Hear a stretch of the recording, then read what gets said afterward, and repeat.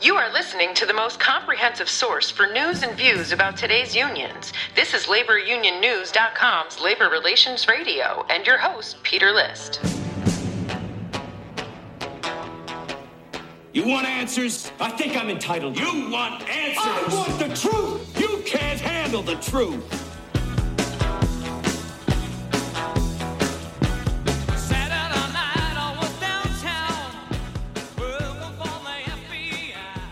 Hey, thanks for turning on and tuning in to Labor Relations Radio.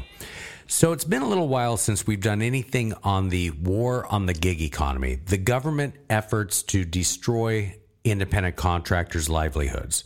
And for those of you that are independent contractors and follow along with the podcast, you know that it is not all quiet on the left front. In any case, a couple weeks ago, I was contacted and had a good conversation with a gentleman by the name of Mike Hruby, who is president of New Jobs America. He advocates for removing federal and state laws harming job growth and self-employment. And as we were talking, I thought it would be a good idea to have him come onto the podcast because he could give us an update as to what's happening at both the state and federal level. In any case, without further ado, here's Mike Hruby. You are listening to Labor Relations Radio. Well, Mike Hruby, welcome to Labor Relations Radio. You've got an organization called New Jobs America, and I thought we could have a kind of a broader conversation about the independent contractor issue that we haven't done in quite a while on Labor Relations Radio, and you've got your fingers in it, so to speak. So how are you today? I'm good, Peter. I'm completely into that issue. So it's more than just my fingers. I'm way up over my head. Well, so to go back a little bit for the listeners, because we haven't done an episode on the independent contractor issue in quite a while, let's talk about the independent contractor issue, the war on the gig economy, and this ABC test that is really trying to kill the gig economy. Sure. The independent contracting is a puzzle to people. If you think of self-employment, the public loves self-employment. Probably 98% love the concept. And eventually most people try it at one time or another.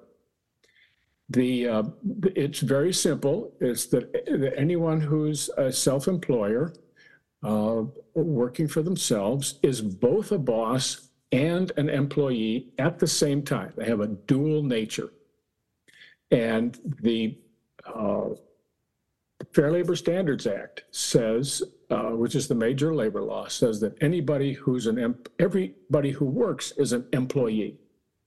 So the labor side of the street proceeds on that basis. Meanwhile, if you or I are self-employed, we have to do both things. We have to comply with labor law as an employer and then do what we agree to do as the employee. And the mechanism for most people for being self-employed is to conduct a service occupation of some sort. It could be nursing, it could be geologist, it could be emergency crews, it could, just an enormous number of different things. That 660 different occupations can be independently contracted. And that means that people find a way to package the work in so that it becomes a project that they can quote on and bid on and complete and get paid for. So that independent contracting is an individual's ability to participate in the economy as a firm of one, not a firm of two or more, but just a firm of one. And you can also engage other independent contractors, and you can engage employees. And the model of being your own boss actually the contemporary version comes from when Mozart in 1781 decided he was done working for Count whatever his name was in Austria, and he wanted to compose music that he thought the public wanted, and that he was willing to go and live on his wits and his musical abilities and sell it. And that's the main urge behind 250 years of independent contracting. Naturally, in music, he did a great job, and Beethoven made money at it. So this is a well-known theme in the musical world. Both of them wrote prodigiously wonderful music and did it without a boss. And dialing straight into today, 70 million people in America earn some form of living, full-time, part-time, moonlighting, first time, occasionally, whatever, make money by selling their time to someone who's a client, not an employer. That means that they control how they do the work. They control the non-customer decisions about how the work is done. They don't have control over when the client needs it. That's a buyer consideration. They negotiate a price. And in time, they will acquire the skill, if they persist, they will acquire the skill of managing their time and selling it and collecting for it and making a living doing that. It could be Uber rides. It could be emergency contracts for cleanup, for utility crews, for instance. It could be any one of a number of things. Carpentry is, plumbing. That's all independent, can be all independently contracted. So it's a valid form of work. It is highly popular with the public. The polls on who likes it shows that 80% of people who do it like it. Most wouldn't change. And then the 20% you can safely assume are people who either blundered into it by mistake, got into it because they got fired or something, are new to it, and haven't acquired the knack and the zen of how you stay busy doing billable work and sell more and collect, etc. Much of that is made easier by all the platforms that serve independent contractors and allow the matching of work to be done and someone willing to do that work. So why is it under attack? There are so many reasons it is under attack. It is under attack because it completely violates the current drift in public life around the world towards kind of Marxist, authoritarian determinism of your life and everything about it. The individual in a free market is the unit of production. That's the unit of how things get done. It's what the individual does. How well he or she performs, how well prepared they are, their experience, their communications ability, the full spectrum of their humanity goes into creating a living. So, but there are many people in public life who dislike the idea of a lot of people running around, finding clients, doing work for them, collecting, paying their taxes, and then keeping the money in their pocket. And foremost among those opposed, and who we encounter virtually hourly in opposition to freedom of the individual, are America's unions. They're part of a worldwide coalition, the International Labor Organization, the ILO. They coordinate with unions elsewhere. They savagely don't like the idea of you, the listener, going out and becoming your own boss and being doing your own work and whatever it is that you choose to do. But since the public loves it, and most people who do it love it and wouldn't go back, and many of them have no alternative but independent contracting, you have to, the unions decide they can't have that. First of all, there's no rent in that. They can't charge them anything. Secondly, they are a persistent source of market pricing for certain kinds of work. Matter of fact, all that they do is a market price. I figure out that I'm going to do a task, if I'm going to analyze a market or diagnose specimens in a lab or create new solutions mathematically, I can figure out in a couple of jobs, I can figure out how long it will take me to do that and how long it will take me doing that work to make enough money to pay my bills that I have every day. We all have them. And that's the business model of independent contracting. How many hours have I got to work? And what can I make per hour on the bulk of those hours? So it's revenue times hours equals gross income. Then sure, you'll have expenses. You take your expenses out of your gross income and you get a net income. And your accountant will say, be sure to pay your taxes, because it's a whole lot cheaper to pay your taxes than to get into a tax fight and lose billable hours. You can do the math. So, and they'll also tell you, overpay them just a little bit, so there's always a little something there that you're willing to, just you put it on the table as chum for the tax guy. Okay. So, Mike, let me ask you, on the union opposition, do you think it's because they're not collecting any off the top, being the union dues, or is it that they want to just control the work as well, or perhaps both? Both. There are a lot of benefits to the union bosses of having union members, and the more members, the better. Sure. First of all, there's just their regular salary as a boss. And the more people they have, the bigger their salary. Secondly, if you're a union boss, you get to run the pension fund. You get to run the benefits. You can sit as an officer on the pension fund, which is a separate organization that you supervise, and you can be on that.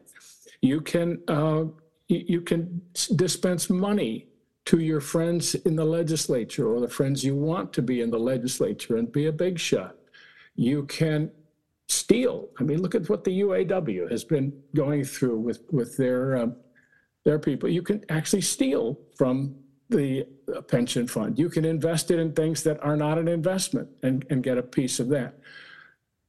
And most of all, you don't want happy workers. You want workers that are mad at the boss. And so they spend a great deal of time stirring up friction. The recent automotive, big three negotiations are a good example of that. They stir up friction and make money off the friction. So an independent contractor has no revenue potential for a labor boss. And they look at 40% of the workforce working this way, and they think we're going to get exterminated, which they're heading that direction. But with independent contracting, people like their work. I'm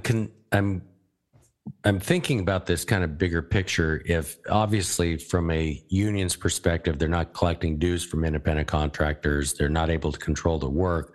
And then on the flip side to that, are they also getting undercut by independent contractors who can come in and do the job faster, cheaper, et cetera? Yes.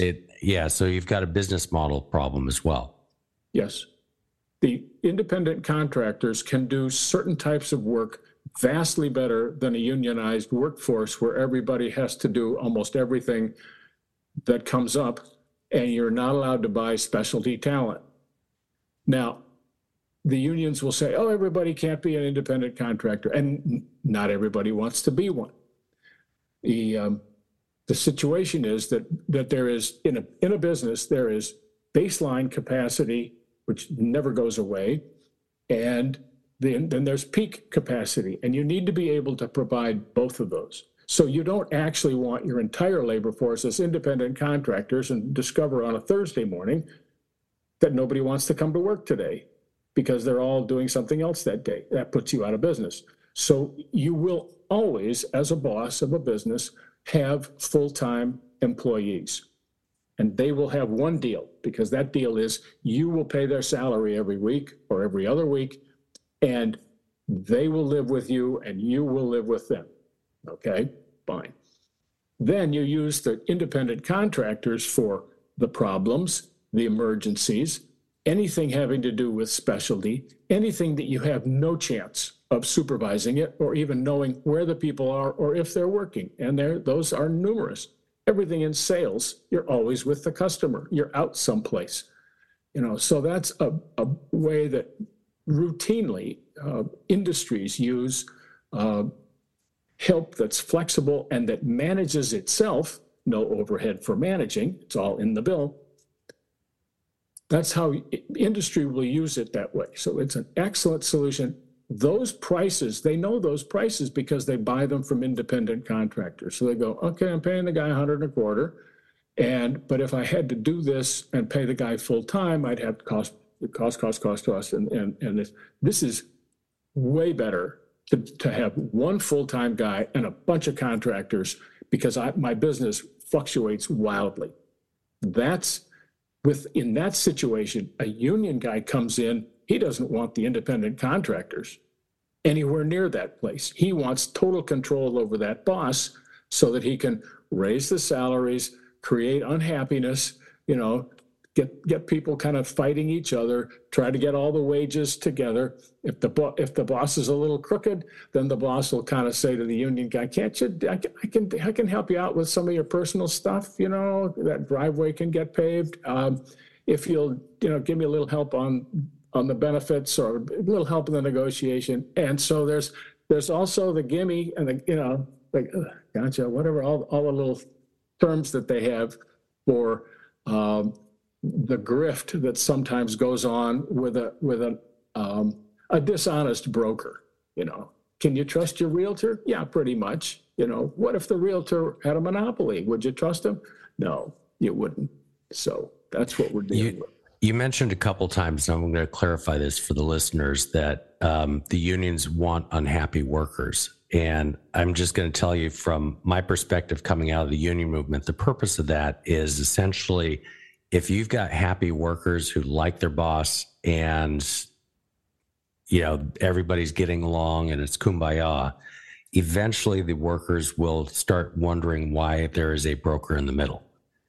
And so I know there's going to be union listeners that take offense to this, but if they really stop and think about it honestly and intellectually, there's no reason for somebody to be in the middle if the two parties are getting along. It's like, having a marriage counselor. If your marriage is going along fine, you don't really need a marriage counselor. Right. So it's that stirring up or fomenting the discord in the workplace that is often a key role for a union. Yes. Anyway, sorry, I had to interject that. I think it's exactly right. If you imagine a world in which we had competitive unions, in other words, anybody could go in and represent the workers at Ford. Didn't have to be a regular, a UAW or even some other union, Teamsters for the trucking part. If you had guys working with the employer and working with the employees and trying to find ways to improve both of their lots, they'd be doing thoroughly different things than what they are. They would invent independent contracting for the work that's flexible. They would charge plenty for it. They would manufacture terms that looked an awful lot like what we have in independent contracting already, and they would be working towards weeding out the cranks and the difficult, the malingerers, and the constant complainers, work those out of the labor force and have people who like to work hard, like to get paid. There'd be much more flexible wages. Seniority would not be the way you compensate people, but their actual measurable contribution to the productivity and profitability of the organization. And we'd have vastly better employee production metrics than we have. And the employees would like them because they would have worked with their own union to say, here's how I manage my work. I haven't been asked this in a long time because the car company is no longer in existence, but they're back in the day, and I'm going back 20, 30 years ago, there's a car company that was truly a labor management partnership called Saturn, which was GM and UAW. And reportedly that fell apart because the union at the Solidarity House, UAW, and management, they were getting along for Saturn, but the upper echelons couldn't deal with that synergy. In other words, they liked having that adversarial relationship. UAW didn't like, the synergy that was happening down in Spring Hill, and that's one of the reasons that thing blew up. Yeah, exactly right. It is uncomfortable, and it is, I think, the most protected single aspect that the unions demand and create from the Fair Labor Standards Act is the exclusive representation. They don't want to have to deal with competition. I think that's National Labor Relations Act, but the Fair Labor Standards Act with regard to independent contractors. And, the other part of this is the independent contractors cannot be unionized under the National Labor Relations Act, which is the other bugaboo that unions have. God, that's an old term. So let's kind of bring this forward a little bit. The war on the independent contractors really escalated with AB 5 out in California. Yes. And that was where I can't remember the case. It was a trucking case. California Supreme Court issued this ABC test, which later made it into AB 5, which was around 2020, right as the nation was starting to shut down. But the ABC test is also in the PRO Act, which is the national legislation, the Protecting the Right to Organize Act. And that for now is dead, at least through 2024. What is happening now with, well, first, I guess we should define what the ABC test is and why it's so disastrous for independent contractors. Okay. I have quite a bit of familiarity with it. The ABC test as used has evolved over time. And it's the current wording, and I have a sheet here. I live with it all the time. You have to keep looking at it all the time to make sure you're straight on it. Evolved into its current form in 2004 in Massachusetts in state labor law, and it had been changed. There was a bad situation that both sides recognized of guys in the construction industry forcing individuals to be self-employers and then often cheating them on how much they got paid and when. And nobody was happy with it. The work couldn't get done. People couldn't get paid. And it was ripe for even worse troubles. And there was a lot of committee work. And what evolved was that at the last minute, the three-pronged additive test, we can go into the details, was changed overnight, and the version slipped under the pen of then Governor Romney, who apparently signed it without anybody reviewing the fact that what had become an A, B, or C test had become an A plus B plus C test. Got signed, nobody read it, and a couple of years later, the people started talking about it. The state attorney general looked at the law and said, this is a disaster. It'll put all of our businesses pretty much out of the business of buying any of these services. You think of pharmaceuticals and software and finance, and so many areas of Massachusetts economy relies on specialists and emergency work.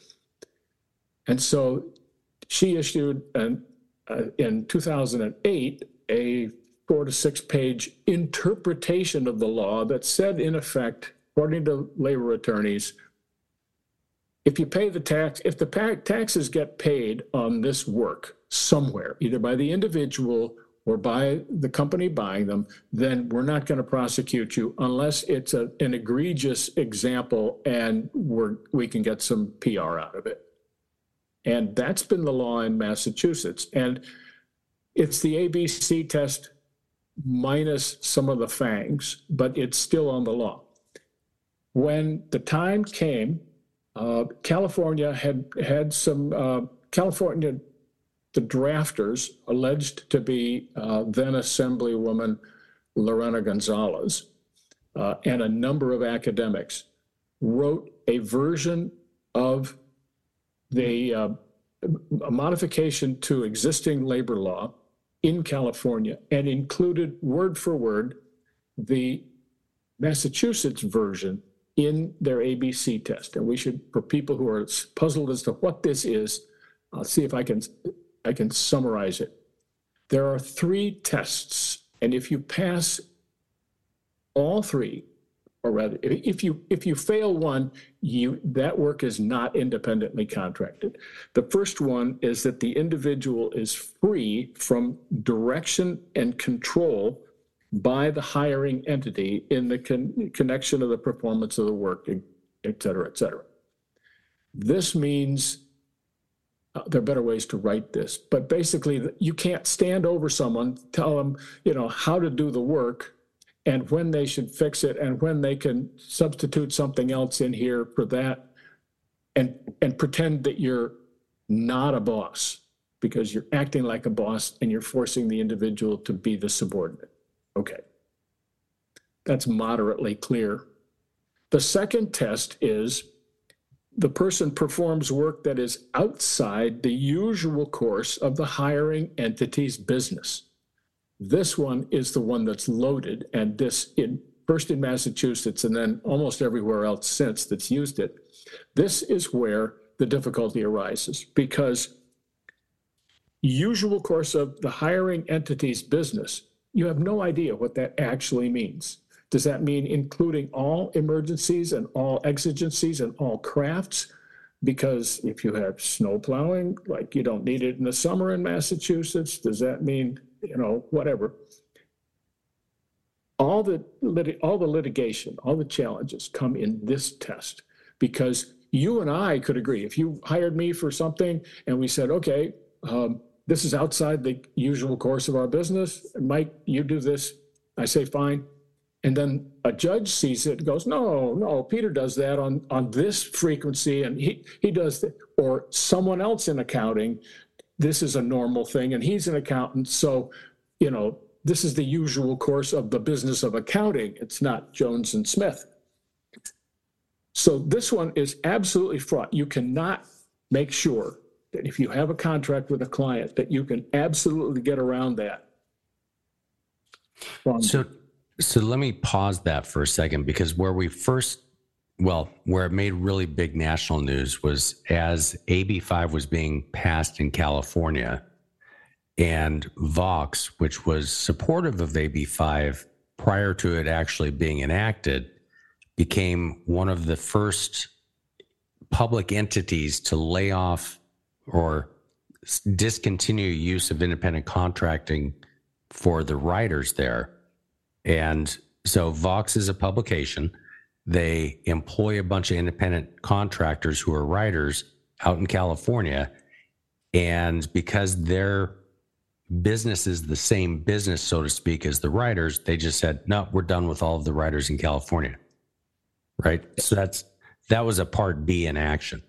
That is a Part B in action, and that is the bad result of the second prong. In the old days, there was a geographic exception in prong B. It was the work was conducted, outside the usual course of business of the hiring entity's work, or conducted in all cases outside of the places of business of the hiring entity. And that was an optional prong in prong 2. It gets complicated, but this is labor law. You absolutely get your hands around it. Then there was an or between the second and the third prong. So, or the person is customarily engaged in an independently established trade, occupation, or business of the same nature as that involved in the work performed. That means if I had a truck or a place of business, and I did my work always, and I was clearly in business then I would pass. Now, what does it say about the first job? It doesn't deal with the issue of this is my first project. I want to be a custom carpenter and go to different people's business, places and do it. But this is my first job. Am I in? Do I have an independently established trade? Well, you don't know. It's going to go to a judge. So that's a fraught test too. But it at least is well-minded. But when you make the three all together, you can't pass them. And that's where the trick is about the ABC test, is that you can't make sure that a third party will judge it the same way you do, particularly if the third party is a Department of Labor and made up of former labor union officials and staffers. And of course, they're going to come to their own conclusion. That's what they're there for. So this is it's fake. It's like a practical joke. Like we're going to put a joke in federal law, and you can't. It's could call it a test, but you can't pass it. It's a fail-only test, and on some grim basis, you have to chuckle at the chutzpah of these people who put this in here. Since 2004, it's gone into California. Then they took it into the PRO Act. Now they're trying to put it as part of the blue state rollout of the PRO. They're trying to put it into individual states. They didn't get it into Rhode Island. They didn't get it, the ABC test. They didn't get it into Michigan. But they're going to keep trying to put it into state law. So yeah, let's kind of pause with that for a second, because you had indicated just now that I didn't even hear about Rhode Island, but they're starting to now, because the PRO Act is stalled in Congress, they're starting to now push it into the individual states. Correct. California is already done, but in Massachusetts, which I was unaware of, is done. But what about Michigan? You mentioned Rhode Island. Where else are they pushing this? This changes daily. I need a little whiteboard with this. So California, okay, they got an ABC test and 109 exclusions, more or less, exemptions. Right. Michigan, they tried it in Michigan, and it collapsed. The combination of bills, they were going to put the ABC test in, and then they'd come up with this wicked stack of penalties. I think 6 different penalties plus jail time if you bought an independently contracted project. And jail time. And jail time. That was wow. Great. Yeah, just a year, it turns out, as they say, just a year. But that's pretty much of it. But then that's for each infraction. So you have to look at, in order to come up with the count, how much the exposure is, you have to see how they count infractions. All right. So let me just ask. So that, I'm assuming, is for the hiring entity that would have to go to jail for using independent contractors. Yes. That are, quote, misclassified. The genius of the ABC test is that it prohibits buying. It says nothing up until recently about selling. So what this does is it deprives all independent contractors of the right to go to court and say, I'm being unconstitutionally deprived of my right to earn a living in my trade. And the reason they do that is that those people are sympathetic witnesses on the stand. It's moms, it's people in rural areas, it's the disabled, it's, cheerful retirees. It's everybody you'd want to not convict if you were in a jury, okay? So they absolutely can't accept, punishing both sides. They have to, employers, bad, employees, good. That's the union mantra. They're only going to regulate the one side. All right. That's it. And that's a trick in the law. Another trick. I mean, this thing is just deceit and guile all intermixed like Neapolitan ice cream. Okay. Back to the list. Literally, this changed. Okay. Michigan, no bill was passed in Michigan. They backed down completely. They were setting up a bounty hunting fund in state law to pay people to inveigle employers to hire them as independent contractors, and then the law this out of this fund that was created from penalties was going to pay people to welch on this. No. I'm an employee. I'm an employee. Where's my misclassification bonus? Okay, gross. Then in New York, New York has taken over. This is past law now. Taken over the power of contract of solo entrepreneurs who make over $800 a year. Just solos, not two, not partners, regardless of the corporation. They incorporate, doesn't matter. They look right through it, abolishing 500 years of respect for the corporation. Nope, we're going to look through it. Now, is this current or is this proposed? This is the new law already passed and signed by Governor Kathy Hochul. Okay. Nobody's made it. That means essentially the state will be able to get involved with all the contracts that Uber and DoorDash and Lyft write with their drivers. Does this only apply to the rideshare or the app-based independent contractors, or is this across the board, solos? Okay, so if I started out in my garage with a lathe doing some carpentry work, wanting to sell that to builders, right, that's also going to apply? Yes. Okay. It requires a written contract for each retention of services, and you get the contract from the state. And it gives the Commissioner of Labor the right to add other terms to this contract. And the phrase is by rule, meaning all he has to do is say, fine, we're gonna raise the minimum billing rate. We're going to reduce the maximum work hours. All of the stuff in the contract it becomes under the control of New York State. And in New York State, the labor unions are the law. They then create reciprocity with other states, which effectively overrides the interstate jurisdiction of the federal government. They're going to go and bring people in and punish out-of-state buyers for using in-state talent. They'll have the right to do that. And yet, it says that interstate commerce is regulated by the federal government. So, and then there's a stack of penalties, including something called a pattern or a practice of misbehavior about buying independent contractors. Now, a pattern or a practice is very much an art. That's a design. That's in the eye of the beholder. They don't say 3 or more. They don't say 42 instances. No, it's a pattern. It's a practice.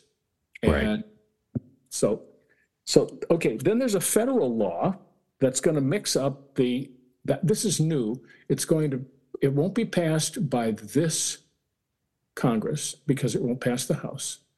But it will mix up the benefits between independent contractors and, if I understand this right, and there are a lot of versions flying around of these different bills, and employees, and it will blur the line. Basically, it blurs the line because it applies a mandatory benefit to the independent contractor that's involuntary.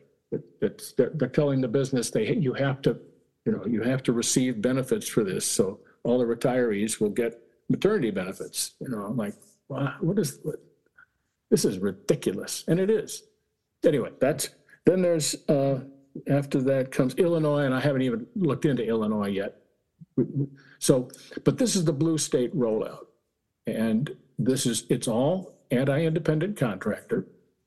It's very devious in that it does different things in different states, and some of it is extremely severe, and it's totally under the radar. This is a submarine effort.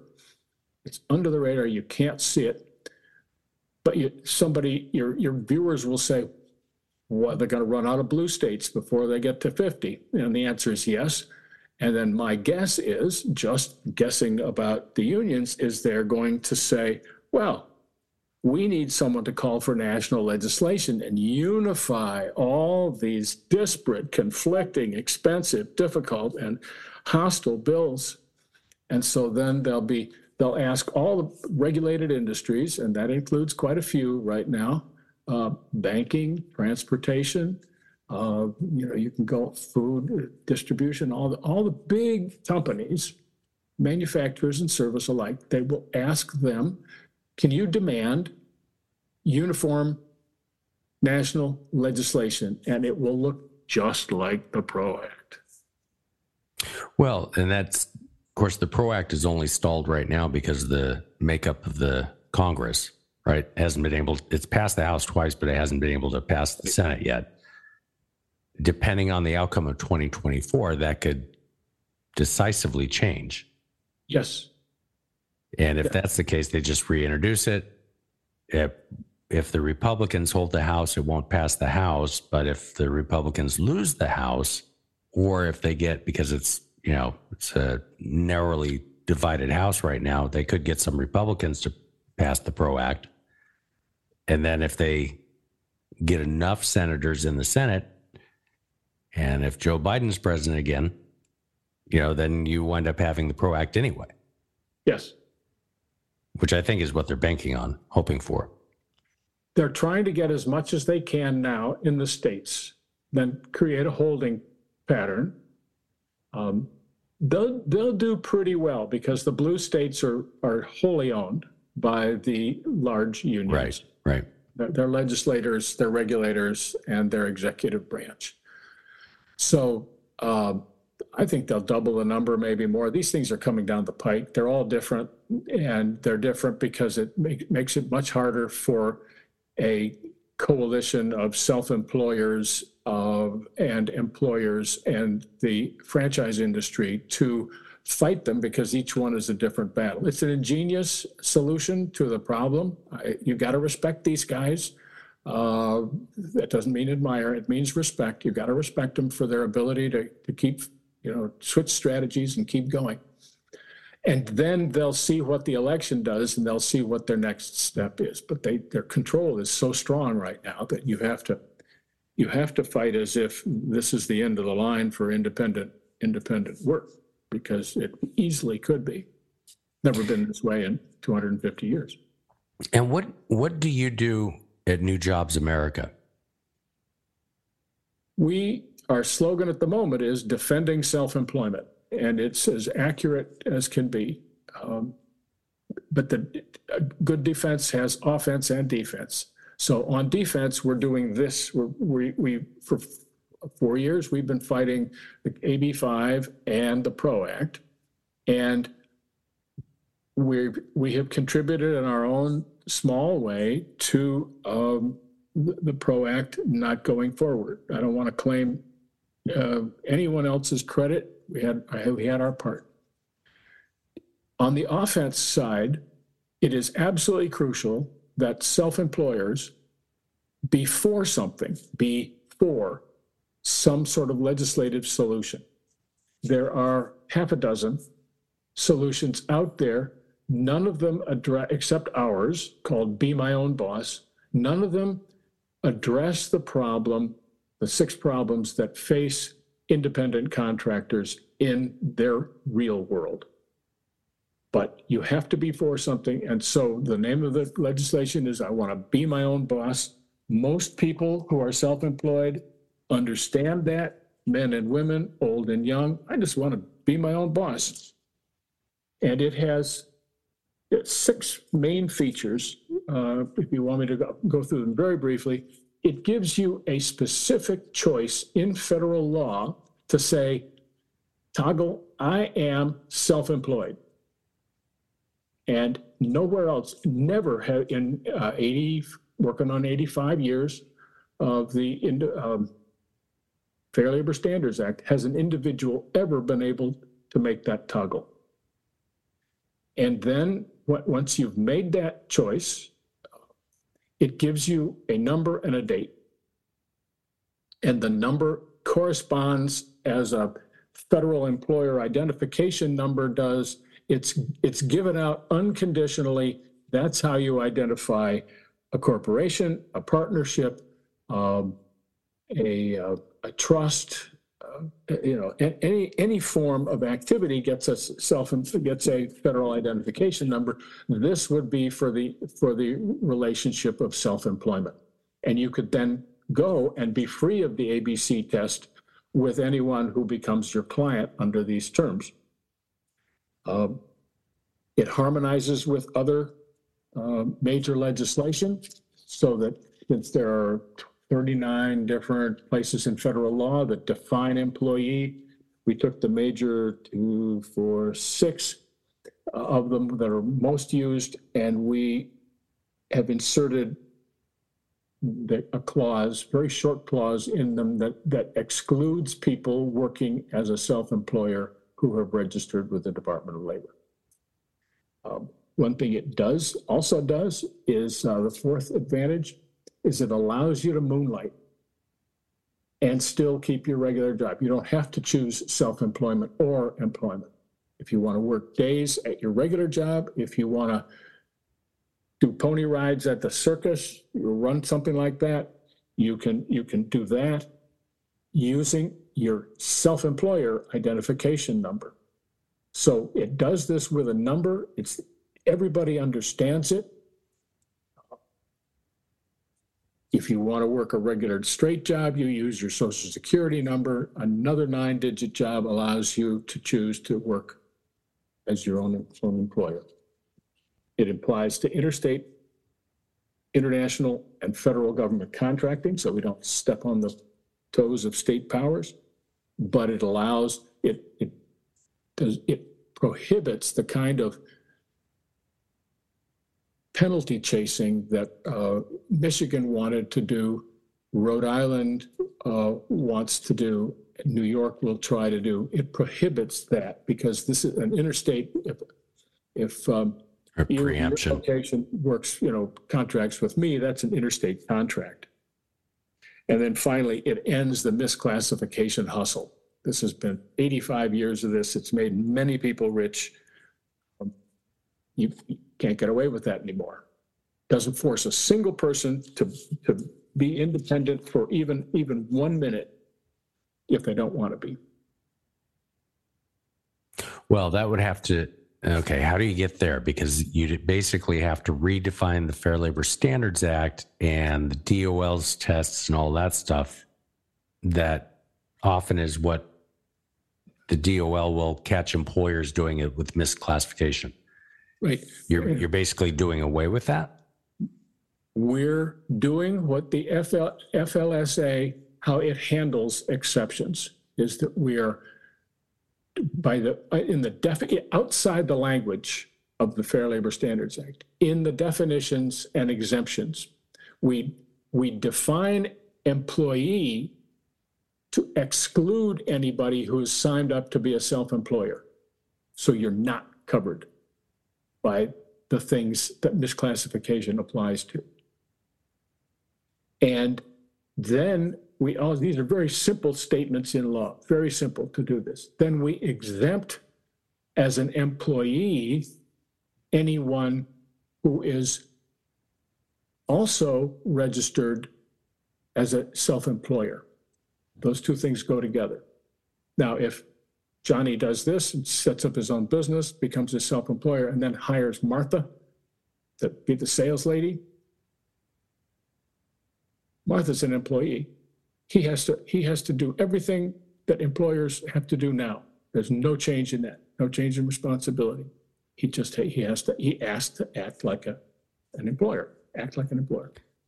But so, if Martha toggles the switch and says, I want to be self-employed, then he gets out of it? If she says you're misclassifying me, then you have to look at what their contract is. But if she is lying, if she said, I took this, but I want to be a self-employed, first of all, if they should cease the contract they're under now that it's all historical and figure out, did something go wrong? if she misrepresented her intention, she can be subject to a felony for perjury. She swore that she was going to do work under this number as an employer. Therefore, she'd be the peer, not the subordinate of the buyer. Where I would see a problem with this is the accusations or allegations of the quote employer or the hiring entity abusing its workers. And by that, it's, that lack of agency that workers have because all powerful employers exploit them. They can't claim it. Under the minute this Be My Own Boss goes into effect, anyone who has not signed up for it cannot be claimed to be an independent contractor. Right. However, you're actually more strongly protected because everyone will understand. Do you have a self-employer identification number? No. Sorry, we can't contract with you. Both parties are responsible now. Right, but those all-powerful employers are going to force these poor workers who have no choice, either homelessness or being forced to be independent contractors against their will. That's where the allegations come from. It's the society we live in. I know idealistically that we think workers should have their own agency. All right. In 3 major areas, Americans already choose which law to be judged under. Stay with me now. These are very exotic, Peter. These are people. This is strange. First of all, there's a thing called marital law. And you can allowed to be married under marital law and choose to have your everything judged under marital law, whether it's community property or whatever, joint and common, et cetera. Okay, that's very different. You can become a licensed driver and be subject to vehicular law, where you drive, what you drive, how often you drive, are you licensed, et cetera. And we let people choose both of those. And the third exotic is you can enlist in the armed forces and then choose to be judged under military law. And there is no controversy about people being able to handle these. And in fact, some people engage in all 3 at the same time. And no one accuses them of being beguiled into a relationship they don't want. Well, I think I agree with that. The concept that you are proposing here is the same. It's the same argument that's being used now with Uber and Lyft and any of the other rideshare apps, that workers can't decide for themselves. Employers are abusing them, exploiting them, and therefore we need the ABC test. By making it even more voluntary and giving that checkbox there and making it more on the onus of the individual employee, that's where everybody's going to be like, no, they can't decide for themselves. But if you're married, where did you get the power to be married? Where did you get the power to be a driver? You were given the freedom. I get that. Okay. Yeah, no, this takes a huge mindset change, Peter. You're right, which we are nowhere near in this country right now. Let's say that's a judgment of how far we've come from free enterprise. Yep. We can't imagine being free to choose our own work and our own time and what to do, how to do it, and what to charge for it. And your own destiny. That's right. Your own destiny. It's a radical concept. Yeah. Yeah, no, I know. It's interesting, though. Thank you. It's been a pleasure to do it. I absolutely say this is the most fascinating thing. And in college, I took labor law for 1 semester. I couldn't stand it. Oh. And here I am. So yeah. Well, this whole issue is much bigger than most people realize. And I was mentioning before I hit the record button, just talking about the ABC test with even family members who are like, "What are you talking about?" Yep. And it's been out there for a while. It impacts 60 to 70 million Americans. And eventually, were they to ever shut off independent contracting, that's a huge, huge shift for an economic model here in the United States. It is an earthquake headed our way, Peter, of a seismic size that no one appreciates. I have personal experience as a result of the Sarbanes-Oxley Act. I was doing my best work, and it put my firm out of business. Long story, but the same architect, the same draftsman that put that bill together is named Gary Gensler. He is now head of the SEC, and he's still preventing people from taking companies public. And that's his work. This is a long-term effort to drive people out of the free market, in this case, out of running their own labor, making their own decisions, and to drive them out. They don't want you to sell. They don't want you to sell your work. They don't want you to sell things. They're going to tax those, like the Etsy stuff and all the little garage sale stuff. They want to tax all that and audit it. They do not want you giving market prices for things. It is a giant threat. Women, moms, this is the best thing that's happened to them in 160 years. They can use a platform. They can say, I can work 6 or 7 hours a week, while the kids are this and something. And I know that I can deliver except on snow days, except when they're sick. So I need work that's flexible. I can find it. I can work with flexible clients. And that's perfect for them. And they don't have to spend money traipsing around trying to collect for it. It comes automatically. Get the job done, get it approved on Upwork, they get paid. Everything is terms. And women, when I was an employer, I'd have women break down in my office when I said, I can't hire you because I can't do it full time. And they'd say, I don't know what to do. These are women with master's degrees. I don't know what to do. I can't find part-time work that fits in with raising my kids. And the platforms have solved that. And now male-dominated unions are going to try to force women out of the workforce to create a scarcity so that they can ratchet up wages and benefits and keep the competition down.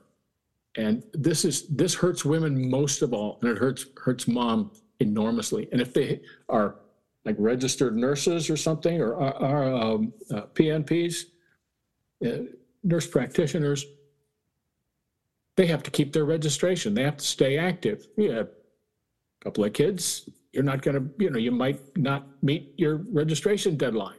Now your career's gone. You're not a nurse practitioner. You're unlicensed.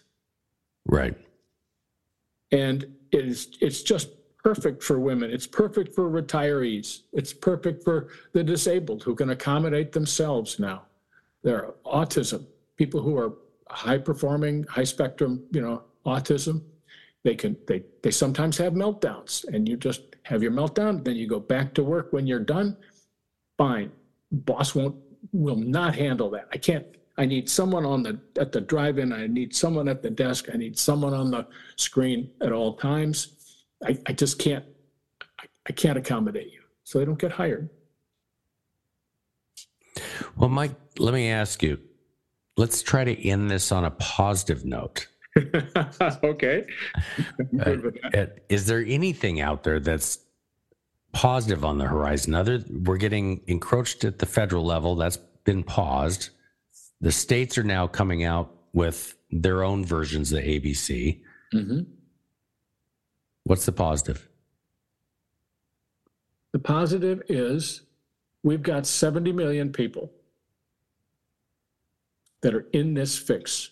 If we can energize, mobilize even 0.1%, if we can help 1,000 people to start with have more clout with their legislators, state and federal. There are lots of ways to do this. We're working on a list. There's practical stuff. If we can help the affected individuals expand their clout and communicate, we can change it. 60 million people is a big jump. It's a big number. Mm-hmm. And a remarkable, the unions know what they're doing. There's change in strategy. They know what they're doing. I heard of one speaker of the House in a large state say, when asked about this hostile legislation that was passed, he said, "Nobody came to see me to oppose it." This is the speaker. Top three people in state government. No one came to support anti-independent contractor legislation. They're all working. They're moms. They're retirees. They live 400 miles from the state capitol or something. And they're not energized. We have a media that is completely complicit. So it won't tell them, people, be careful. We have to get the word out there ourselves. We have to use our own fiendish energy and get it out there. But that's the good thing. 60 million people are on our side, plus all their families. Now, that's starting to get big numbers. Just got to get them to, the Democrats know what's going. They know what they're doing. They're whistling past the graveyard, thinking maybe they won't notice, maybe they won't act in time, maybe we'll distract them with all kinds of distractions, and meanwhile we'll take their means of production away from them, just like the Marxists said, except that this is individuals plying their trade. So that's a positive to me. If they all jumped off a chair, onto the floor, that's a major, at the same exact time, it's a major geologic event.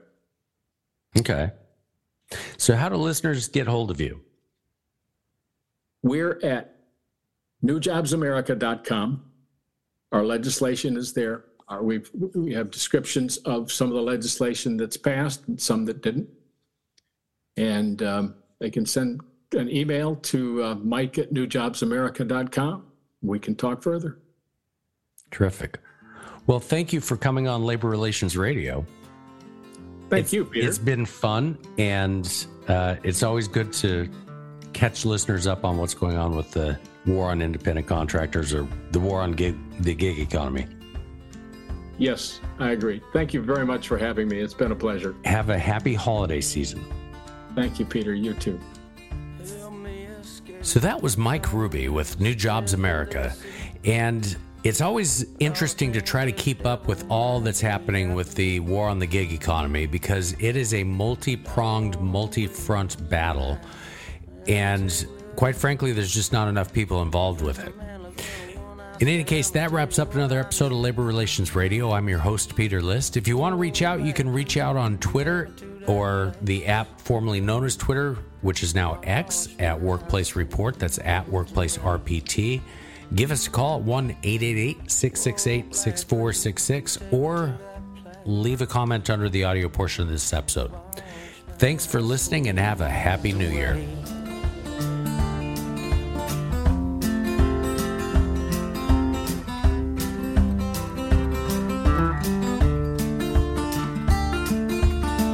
Just a little taste, that's all I need. You have been listening to Labor Relations Radio.